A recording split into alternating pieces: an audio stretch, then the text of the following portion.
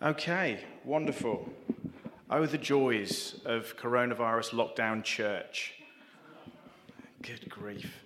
Pastor becomes tech assistant, and it's just not my bag, to be honest. But I'm sure there's a reward waiting for me in heaven. That's what I read in my Bible anyway. Pastors who excel in Facebook Live and all of the rest of that jiggery-pokery should be given another crown, is what I heard. I'm joking, tongue-in-cheek. It's tongue-in-cheek. Wonderful. Okay. If you want to get your Bibles out, we're going to be continuing today with our study in 1 John. So we're going to be in 1 John chapter 3. 1 John chapter 3, verses 2 and 3. Give you a chance to get your Bibles out and thumb across to the right page. If you're watching via the church website, I'm so sorry about all the connection problems. Really difficult at the moment because we're nomadic and we don't have any Wi-Fi. So that was me trying my best to run the service through my 3G, which is just not working. So please pray that one day the Lord will give us a space with Wi-Fi.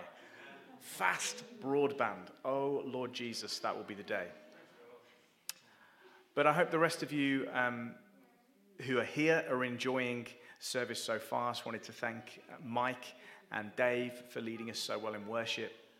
And also, hopefully you're warm. It is quite toasty. I don't know about you, but I'm feeling that today. It's nice. So we've been studying through the book of 1 John. And we've been in 1 John for about 14 weeks now, thereabouts. Long time. And it's just been such an interesting study. I don't know about you, but going through a book of the Bible, verse by verse, allows you to take time to ponder things that maybe otherwise you would just gloss over, right? There are things that we've touched on in our study of 1 John that maybe aren't always things that we like to discuss or like to talk about. When I mean that, I'm talking about things like false teachers, and stuff like that. But this is what the text throws up for us, and so this is what we have to talk about. And that is the power, brothers and sisters, of expository preaching. That's why we practice this in this church, so that you don't get Pastor Graham's pet doctrines or Pastor Graham's pet subjects, because that would be the temptation for me, because I'm human, and we all have our favorite verses, our favorite passages, our favorite books of the Bible, but each and every verse of the Bible is divinely inspired. It is theanostas, breathed out by God, as Hebrews 4 says. And so therefore, we want to give every verse the same attention as another verse, whether it be a genealogy in the early chapters of Matthew or Luke, or whether it be John 3:16. Each verse deserves our undivided attention. So let's read from chapter 3, verses 2 and 3.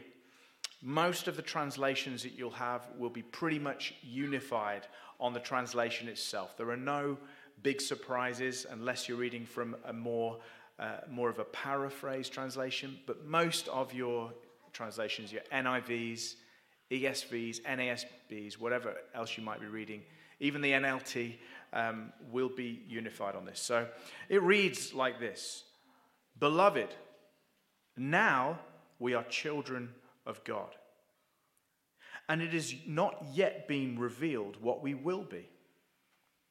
We know that when he is revealed, we will be like him, because we will see him just as he is. And all those having this hope in him purify themselves, just as he is pure. That's the rendering straight from the Greek, but you should all have something akin to that in your Bibles, unless you're reading a heretical translation like the Passion or a paraphrase like the Message. Please, if you bring a Passion translation to this church, you will be excommunicated. Thank you. Just get out of the way. So,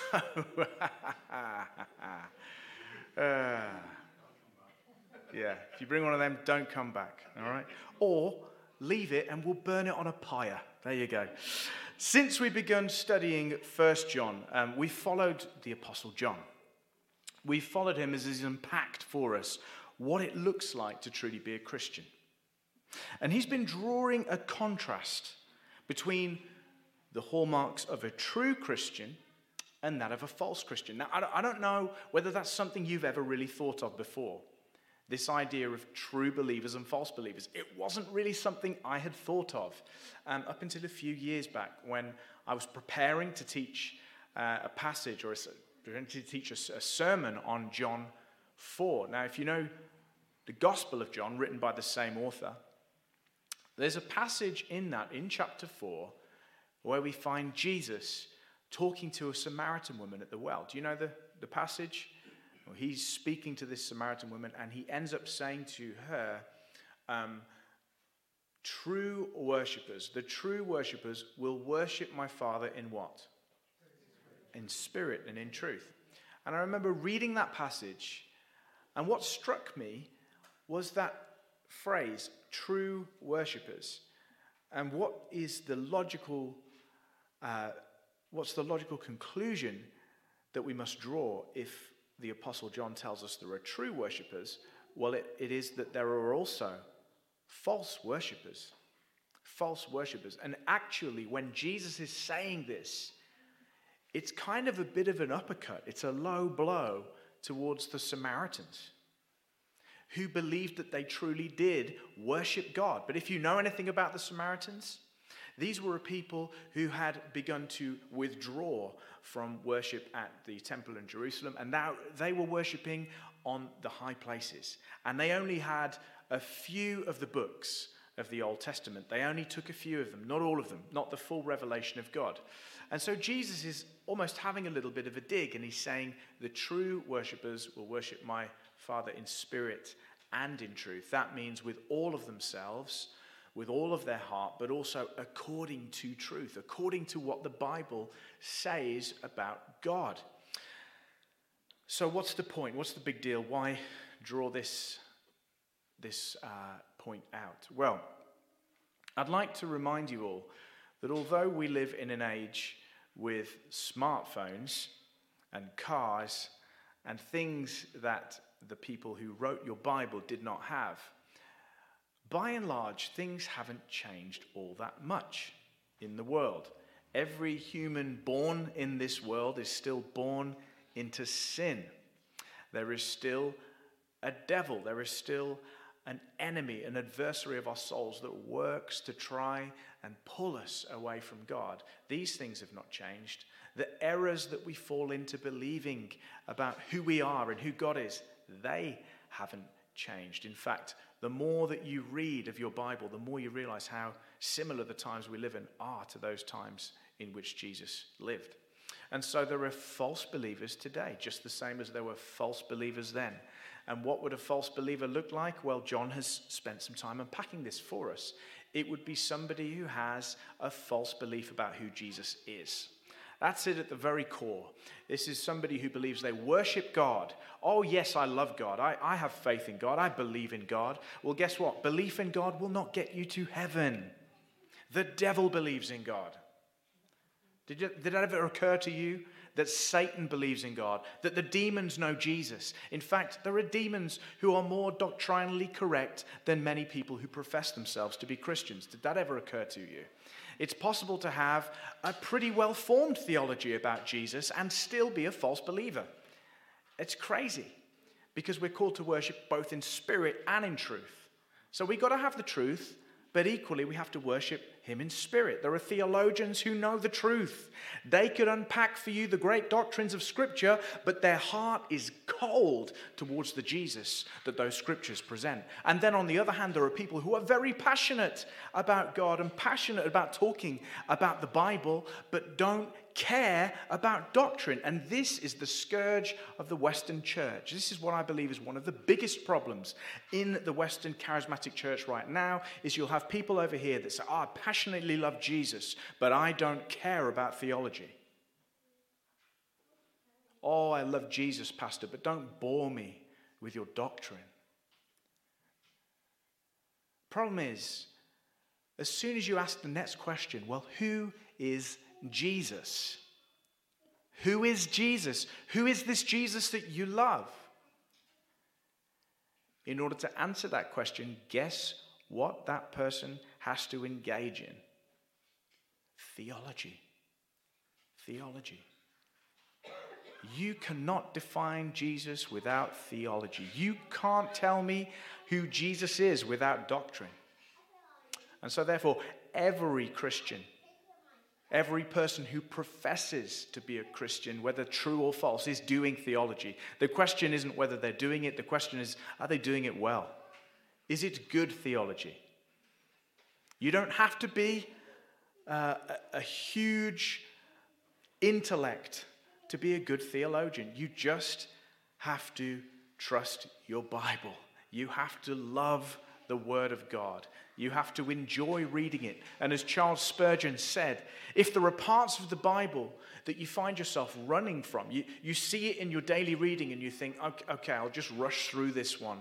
This one makes me feel uncomfortable. Those are the passages that you've got to read constantly over and over again until you do get them, until you do love them, until they do speak to you.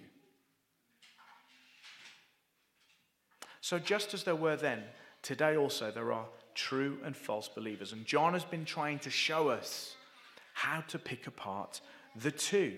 You see, he wrote this letter as a pastor. What's a pastor? What does it mean to be a pastor? Anyone know? Be a shepherd, yes. That's it. It's not all about multitasking, funnily enough, yes. Most of the pastors back then didn't have to try and operate a live stream. Oh, Lord Jesus, but you chose me for that particular punishment for my sins. But pastor means a shepherd, okay? And what's a shepherd? When we think about a shepherd, a biblical shepherd, what sorts of things are we thinking about?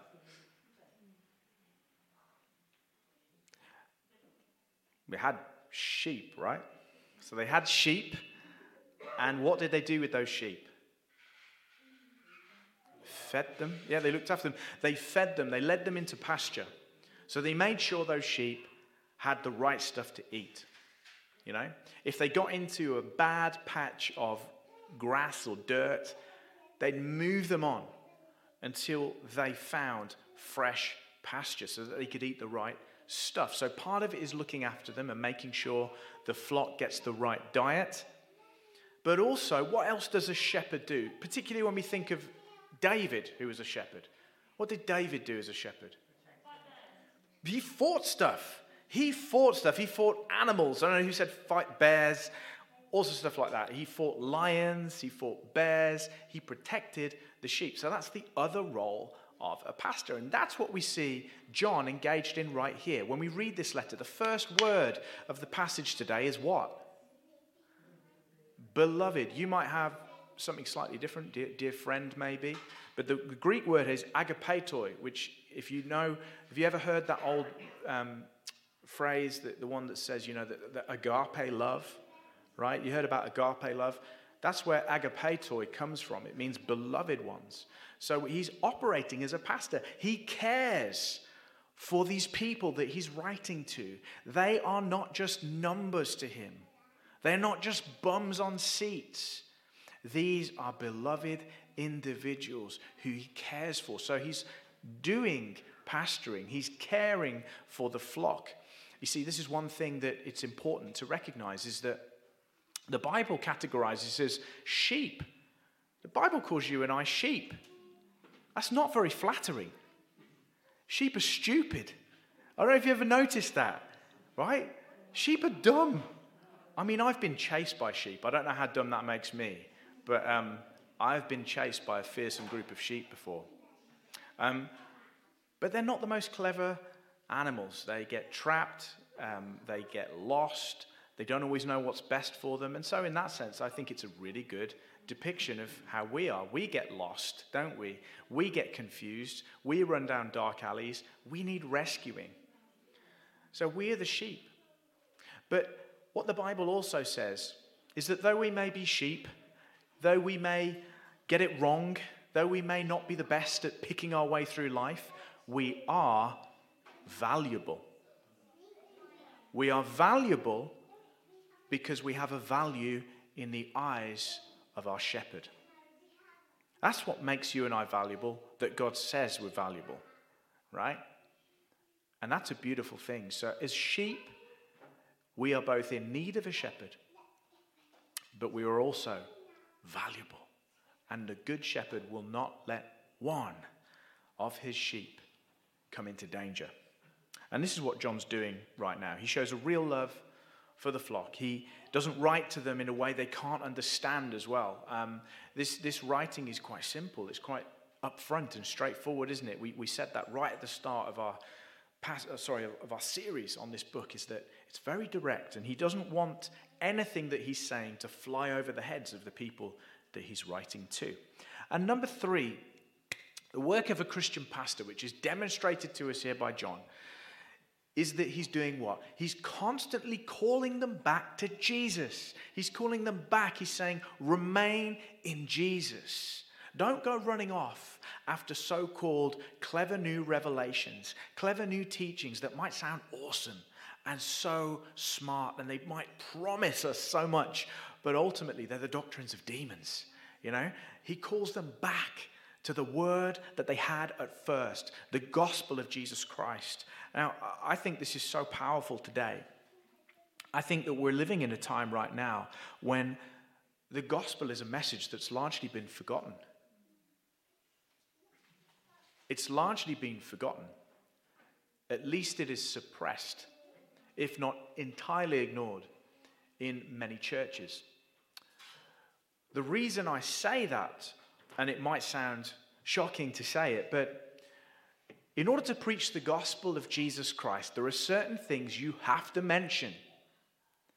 Otherwise, it ain't no gospel of Jesus Christ. Number 1, if you preach a gospel, but you don't mention sin, guess what? That's not the gospel of Jesus Christ. You cannot have the gospel without sin. Unfortunately, lots of pastors are trying to preach a gospel that doesn't have sin. You try to preach a gospel without sin, where's the need for the cross? What does the cross become? If Jesus isn't coming to redeem a sinful group of people for himself, if he's not paying for sins on the cross, like 1 Corinthians 13 says, then what is he doing? And that's where you begin to get all kinds of strange and wonderful teachings about what the cross is. I encourage you, just for fun, just go read The Shack. You see how twisted the message of the cross gets in that book. I don't need to punish sin. Sin is enough of a punishment on its own. Is it? Is it? Well, somebody ought to have told God the Father that before he sent his Son as a ransom for many. Somebody ought to have told the Apostle Paul and the Apostle John, who preached that he, on his death, on the cross rather, was making propitiation. He was offering himself for your sins. Maybe W.M. Paul Young, the author of The Shack, ought to have told God that. Bit awkward, really. You can't preach a gospel without sin. You can't preach a gospel without repentance. How many times do you hear this? You see, I think most people believe that when we talk about sin, we're talking about those things you do, right? When I talk about sin, I'm talking specifically about the bad stuff I do, about the mistakes I make, when I miss the mark, when I do something I shouldn't do, right? And yes, that's sin. But when the Bible talks about the sin of humanity, it isn't just talking about those things. If you read Romans 5, right, what is Paul going on about? He's talking about the sin that you have because you're just a human, because you were born into Adam.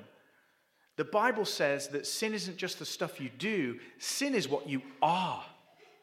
Sin is your identity before you're in Christ Jesus. Now, unless you preach that, where's the need for the cross? If sin is just the stuff you do, and you're not an inherently sinful person, then isn't it possible that somebody could live without sin? If they got the right education, if they had the right spiritual diet, if they had the right temperament, would it therefore not be possible that they could live without sin and not need the cross? You know, Donald Trump said recently, about a year ago actually, you know what? I just try not to sin. You know, if I don't sin, I've got nothing to repent for. The problem with that view is that by definition, in the fact that you are a human being, you are a sinner. You can't help but sin. You love sin. That's a difficult passage to preach, isn't it? Why do you sin? Because you love it. If sin wasn't enjoyable, you wouldn't do it. Why do you like sin? Because you were born in it. You live in what Paul calls a body of sin. And yes, now as a Christian, having been forgiven of that sin, having had your sins paid for, having had the law which was over you, demanding payment for all of your sins, having had that crucified in Christ Jesus, yes, now, glory to God, you're a new creation. And the body of sin is being done away with. But listen, without the preaching of the sinfulness of humanity, where's the need for the cross? There's no such thing as a Christian gospel without sin. There's no such thing as a Christian gospel without repentance. And there's no such thing as a Christian gospel without a Jesus who is both fully man and fully God. Fully man in that he stood in your place. And fully God in the sense that only God, only an infinite being could pay or could take upon himself the infinite wrath of God. Now there's another thing that you do not hear preached on very much these days, is that God is wrathful. It's not very comfortable to talk about, is it? But if you read the first chapter of Romans, verse 16 to 18, for the what of God is being revealed? The wrath of God, present tense, is being revealed against all what? Ungodliness and unrighteousness of who? Of man. For they did what? They suppressed the truth in unrighteousness. You see, Paul knew nothing of the neutrality of man. Paul knew nothing of the honest atheist, just trying to figure out what's true and what's not. Paul didn't believe in atheists.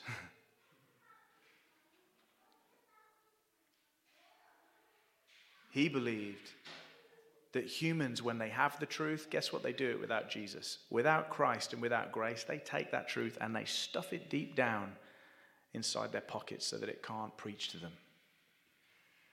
Without Jesus, without the cross, without grace, all of you are going to hell. And that's the gospel. That's the gospel. Without Jesus, without the cross, guess how much hope you've got? Zero. Nothing you can do can earn a way or a path to eternity. Nothing. The gospel is your only hope. The cross is your only hope. I'm starting to sound like Leia from Star Wars, so I'm going to move on. If you're not a Star Wars fan, you'll have missed that, but don't worry. So, our big themes in these verses today. And when we look at these verses, there's a couple of words that get repeated, and that's how we know what's important to the writer here. Number one, first word that gets repeated over and over again is this word phaneroo, okay, which means to be revealed or to be to appear, okay. So there's this sense of Jesus' second coming, right? He wants us to think about when Jesus is coming back, okay? So that's the first thing.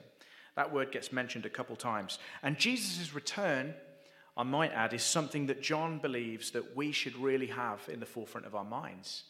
He thinks we should think about this a lot. And in fact, when I looked through yesterday and tried my best to count how many passages there were in the New Testament about the second coming, there's a lot. I lost count, or I lost interest, one or the other.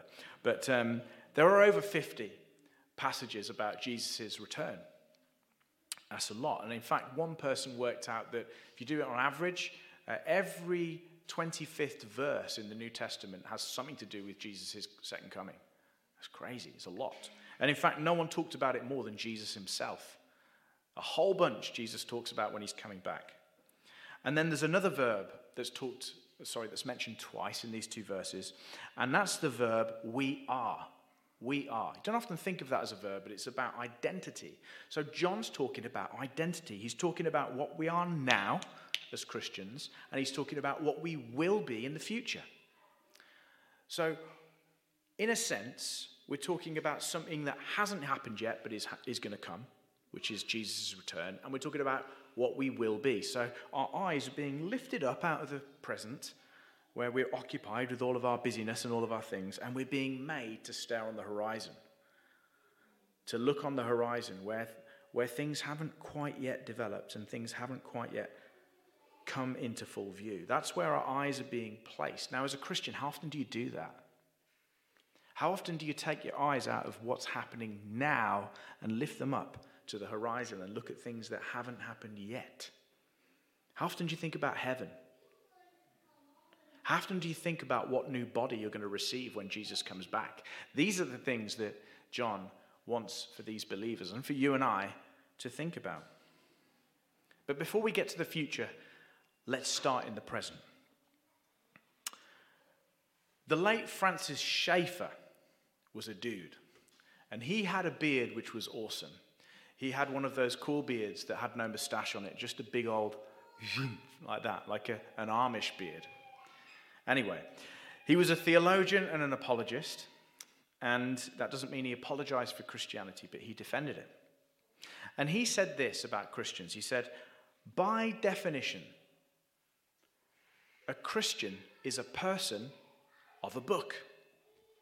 Christians altogether are a people of the book. We're a people of the Bible.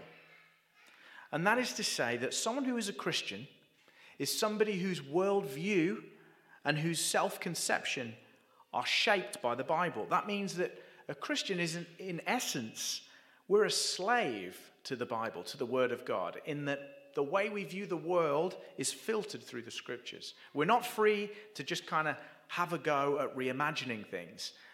We are a people of the book. And we are whatever the Bible says we are. That definition isn't subject to change, just as the Bible says God isn't subject to change. James 1:17, in him there's no what? There's no shadow of turning. I love that. And what John says in this passage here is that now, the Bible says to us, now you're a child of God. Beloved, now we are children of God. We are children of God. And if we skip back to the verse that Pete preached so well last week, it says this. It says that see what kind of love that the Father has bestowed on us, that we may be called children of God. So we are children of God now because of what? Why are we children of God now? If we go back to verse 1, what clue do we get? What caused that relationship to come about? The love, right, exactly. The love that was bestowed on us. Keep up with me, I know it's warm in here. But it was the love of God bestowed on us that made us children of God. It was something to do with him, not something to do with us. Isn't that cool? Right? It's always good to look at causes in your Bible. It's always good to look at what made things happen. And we are children of God because of what? Because of the love that was bestowed on us. What love? What love was bestowed on us? What does that mean? Well, again, I think we have to remember that the author of this book, 1 John, also wrote the Gospel of John. And who knows what the most famous verse is in that Gospel? John 3:16. For God so loved the world that he gave his only Son, that all who believe in him might not perish but have eternal life. So guess what? The most famous verse in the whole Bible, written by the same author, is telling us what that love is. For God so loved the world. Now listen, this is also not only the most famous verse in the Bible, but it's also tragically the most misunderstood verse in the whole Bible. Because most people read it like this: for God so loved the world. He couldn't get enough of the world, so he gave his only Son. Isn't that right? He so loved the world. Oh, the great reckless love of God. And that's not wrong. It's true, right? But that's not what it says in the original language. In the original language, it says this: for God in this manner loved the world. In this manner. So this passage isn't first talking about the magnitude of God's love, but it's talking about the manner in which God loved us. For God in this manner loved the world, that he gave his only Son. So what is the love that was bestowed on us? Jesus. Jesus is the love that was bestowed on us, that makes us children of God. That's incredible, isn't it? Did you ever know that about John 3:16? So it's not wrong to say that God's love is extravagant. It's just wrong to say that God had this kind of nebulous, weird, unattached love for the world, that he couldn't do anything but give his Son.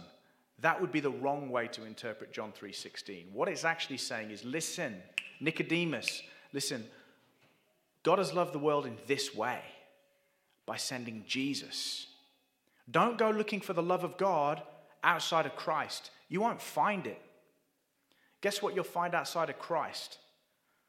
The wrath of God. That's what you'll find. The love of God is manifest in Jesus and Jesus only. Don't get me wrong. God's grace is manifest to all. It rains on the righteous and the unrighteous, doesn't it? All right? Everybody, even the most wicked of sinners, even Adolf Hitler, got to enjoy some of the grace of God, didn't he? He drew breath. Whose air was that he breathed? It was God's. Who gave the water for him to drink? The Lord. Who allowed Hitler to live on this planet, wake up and see the sights he did? Who allowed him to enjoy relationships with other people, however horrific they may have been? God. In his own providence, God allowed Hitler certain graces, and that's what theologians call common grace. But you want to know where the love of God is? In Jesus. That's what John 3:16 is saying. So John's talking about this specific love that was bestowed on us. Jesus, right? Jesus Christ, his adopting love, right? The adopting love of God is different from any other kind of love. It's not sentimental, it looks like something. And a child of God is somebody who loves Jesus, is somebody who has come into relationship with Jesus, somebody who's taken the cross personally. That's the love of God that makes you a child of God. You can actually be a very committed churchgoer and not be a child of God. You can be a Christian minister and not be a child of God. Because what's being said here in the passage is that it is the love of God through Jesus given to you and I. It's our taking of that love and being in that love which makes us children of his. It's not the job that we do. It's not our habits. It's not our predispositions. It's him that makes you a child of God. In fact, John 1, the first chapter, you remember this passage here. But to all who did receive him, who believed in his name, he gave the right to become what? To become children of God.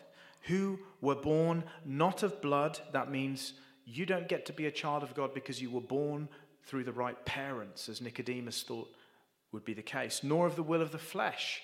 There isn't anything that you can do to make yourself a child of God. Does it ever strike you? Maybe you were in here thinking your testimony was quite bland because you weren't a heroin addict. But guess what? Every single one of you was a child of the devil. Every single one of you is a son or a daughter of disobedience and had no hope but for the grace of God. Did you ever think of that? Every single Christian testimony is miraculous because you cannot be a child of God through the flesh, nor of your own will, but of God. Secondly, this is what this passage is saying, is that the Christian is somebody who has a personal relationship with God. Now we are children of God. You're a child of God. You're not simply a subject. You're not a citizen in his kingdom, but you're a son, you're a daughter. Jesus said in John 14, "And I will ask the Father, he will give you another helper to be with you forever, even the Spirit of truth, who the world cannot receive because it neither sees him nor knows him. You know him, for he dwells with you and will be with you. I will not leave you as orphans, I will come to you." And in Romans 8, we've got this passage, "For all who are led by the Spirit of God are sons of God. For you did not receive the spirit of slavery to fall back into fear, but you've received the spirit of adoption as sons, by whom we cry, Abba, Father. The Spirit himself bears witness with our spirit that we are children of God. And if children, then heirs." Did you hear that? Heirs. Not just children, but heirs. There is an inheritance that belongs to you as a child of God. A Christian is somebody who can legitimately call God their Father. Their Father. Can call God Dad, in a sense, though I prefer Father. You can come to him, even with the most trivial of issues, the smallest of things in your life. You can bring it to him. Why? Because he's your Father. Isn't that good news? Like, my girls bring me all kinds of trivial requests on a minute-by-minute basis. Don't you, babe? Yeah? You love it. And they are not scared to do it. They're emboldened. Why? Because I'm their dad. And I fix stuff for them when I can. Are you feeling awkward now? Yeah, sorry, I'll stop talking about you. That's what fathers do, okay? They are intimately bothered about their kids, about what's going on in their lives. And if God is your Father, that means there's nothing too small for him. There's nothing too small in your life. There's nothing he doesn't care about. Nothing too trivial. There isn't a standard that you have to meet in your prayer life. I know there's a great J.C. Ryle quote that I shared a few weeks ago that was like, "Don't worry if your prayers are mumbled, half-formed, and ill-spoken. God doesn't care. He's your Father.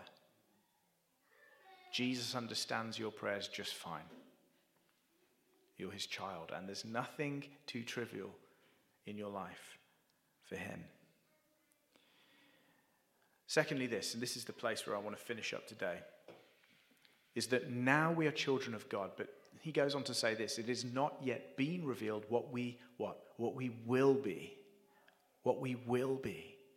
That means that a Christian is somebody whose identity is being unveiled piece by piece in an economy of time.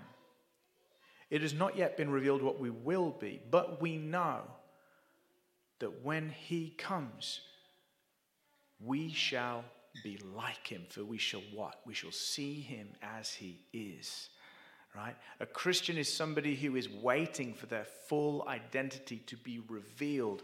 When will that happen? When Jesus returns, when this historic event happens. This is an event that will happen in time and space. You have your identity as a child of God. That's now. You have the anointing of the Holy Spirit, the same one that Jesus had, and that's now. You have the love of the Father and that relationship with him. That's now. And you have the purpose which is given to you by the Great Commission in Matthew 28, when Jesus said, "Go therefore, preach the gospel to the nations, making disciples of every nation." However, get this. The stuff that's now has become all that we think about. That's become what we think about. But in the early church, guess what? They had a far greater focus on what was not yet. They had a bigger focus on the things on the horizon that they couldn't quite see than you and I do. But guess what? They were way more fruitful than you and I. Do you ever think there might be a connection there? I think today we've become obsessed with productivity, haven't we? We've become obsessed with being productive. What's the newest way to make your church grow, right? What's the best way to make sure you can fill your church on a Sunday? What's the best way to reach the lost? How many programs do you have running in your church right now to ensure that you are the most effective church, not wasting any energy, the most economic church in the kingdom of God? It's all about the now. It's all about what you can do. How many times this week have you thought about that moment in time when you see Jesus coming on the clouds? Let me read some stuff to you that's going to blow your mind. And there will be signs in the sun, the moon, and the stars. And on the earth, distress of nations and perplexity, because of the roaring of the sea and the waves. People fainting with fear and with foreboding of what is coming on the world. For the powers of the heavens will be shaken. And then they will see the Son of Man coming in a cloud with power and great glory. Now, when these things begin to take place, straighten up, raise your heads, because your redemption is drawing near. In Matthew 24:27, for as lightning comes from east and shines as far as the west, so will be the coming of the Son of Man. When Jesus comes back, he's not coming back as a baby. He's not coming back as a meek and mild carpenter. He's coming back as the Lord of glory, and he will be with his heavenly host. He's coming back like lightning, and every eye will see him.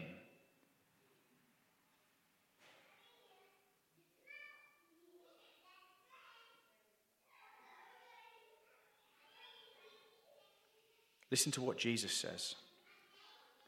This is to you and I. Because that moment in history is going to be scary. When that day comes, I don't know if we'll be alive for it, but that's going to be intense, right? We have reason to have hope and to not be afraid of that day. But for many, it's going to be scary. But this is what Jesus says to his own. Let not your hearts be troubled.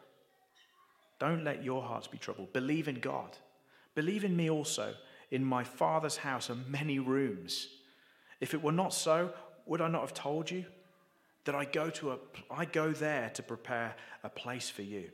And if I go and prepare a place for you, I will come again and take you to myself, that where I am, you may be also. Jesus has gone ahead, and right now he's preparing a place for you. He's preparing a place for you to dwell. Can you imagine what that will be like? You know, in Philippians, Paul says this, but our citizenship, where we dwell, is in heaven. And from it we await a Savior, the Lord Jesus Christ, who will transform our lowly body to be like his glorious body by the power that enables him even to subject all things to himself. When Jesus comes back, and come back he will, all those who are his, all those who have faith in him, all those who have repented of their sins, who have come to him, recognizing they've got no hope outside of Jesus Christ. All those who have recognized their own bankruptcy and need of him, they will be the ones who have cause to be hopeful in that day. It's the broken that will have cause to be hopeful in that day. Are you broken? Do you know your need of Jesus? I tell you what now, I've been a Christian most of my adult life. All of my adult life, in fact. But I've never known my need of Jesus more than now. I've never known my own brokenness or my own frailty, my own failures more than now. How about you? Do you know your need of Jesus today? Then you have cause to be excited about his coming. when you'll receive a new body. Let me tell you this, Christians, this new body that you're going to get, guess what it's going to be like? There's a prototype in the Bible. Jesus' new resurrection body. That's the prototype. You're going to get one of those babies. Think about that, right? I'm getting older. I'm beginning to realize how cool that is because my knees crack every time I bend them. My back hurts almost constantly, right? Your new body is going to be incorruptible. Your new body's not going to get sick. It's not going to age. It won't know pain. It won't know disability. All those in wheelchairs who are believers, who were broken in sin, knowing they need Jesus, guess what? They're not going to need a wheelchair in eternity. They're not going to need that wheelchair. There'll be no more suffering, no more medication. Your new body's going to be immortal. It's not going to age. You're not going to get crow's feet. Something I think about regularly. Not. It's cool, isn't it? Where are you going to live? Have you thought about that? You ever read Revelation 21 about the New Jerusalem? Let me give you a picture before I finish. And he carried me away in the Spirit to a great high mountain and showed me the holy city Jerusalem coming down out of heaven from God, having the glory of God, its radiance like a most rare jewel, like a jasper, clear as crystal. It had a great high wall with 12 gates, and at the gates 12 angels, and on the gates the names of the 12 tribes of Israel were inscribed. And on the east 3 gates, and on the north 3 gates, on the south 3 gates, and on the west 3 gates. And the wall of the city had 12 foundations, and on them were the 12 names of the 12 apostles of the Lamb.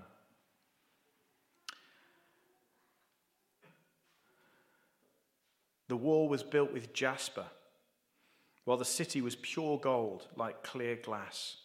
The foundations of the wall of the city were adorned with every kind of jewel. The first was jasper, the second sapphire, the third agate, I don't know how to say that, the fourth emerald, the fifth onyx, the sixth carnelian, the seventh chrysolite, the eighth beryl, the ninth topaz, the 10th chrysoprase, the 11th jacinth, the 12th amethyst. And the 12 gates were 12 pearls, each of the gates made with a single pearl. And the street of the city was pure gold, like transparent glass. There are some who figured that this city, by John's measurements, was 1,400 miles in length on each side. That's big. This is a big city. That's where you're going to live. That's where you're going to be and spend eternity with Jesus. There's no sun. We don't need sun in the new city because guess what? God's glory is the sun in this new city. This is stuff that just boggles the mind. And I just want to encourage you. I want to get those juices flowing for each of us as Christians. Because John seemed to think that as we have this hope in the future, as we look forward to the future of what's going to come with Christ, he said those who have this hope in him do what? They purify themselves, just as he is pure. I never connected those two things. I never thought of that.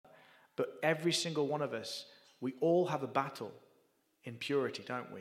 We're all wanting to be more pure. We're on that journey together. But did you ever connect looking forwards to the return of Christ as something that could practically help you in your walk in purity? I didn't, but that's what John says. He doesn't say all who have this hope in Christ might purify themselves or should purify themselves. This is a statement of fact. All those who have this hope, what is this hope? It's all of the stuff we've talked about today that we get in Jesus Christ. It's that hope. It's the looking forwards hope to the horizon. All who have this purify themselves. This is cool. As Christians, as we grow in purity, we will do so as we fix our eyes on the horizon, as we look ahead, as we get excited about the day of Jesus' return, as we take a moment every day to pull our head out of the practical details of life, the things which keep you busy. Take a moment each day to meditate on the return of Jesus, to get excited about the things to come. And in so doing, church will become more pure. Let's pray. Father, we thank you for your word to us today. And Lord God, I pray that this most heavenly message, this most awesome message about the future, is going to be fuel on the fire of our Christian life. You know, there's the old saying that says, don't be too heavenly minded that you're of no earthly good. We all know what that means, but the Bible teaches us to be heavenly minded. Lord, I pray you'd make us as a church way more heavenly minded than we are right now. Way more excited about the things that are to come. And Lord, help us in your mercy to grow as children of yours, to know how to relate to you as our Father, not to be afraid to bring even the smallest prayer request to you. And Lord, my prayer is also that we'd learn to walk in your love, not living for your love, but living from your love as children of God now. We pray all this in the name of Jesus. Amen.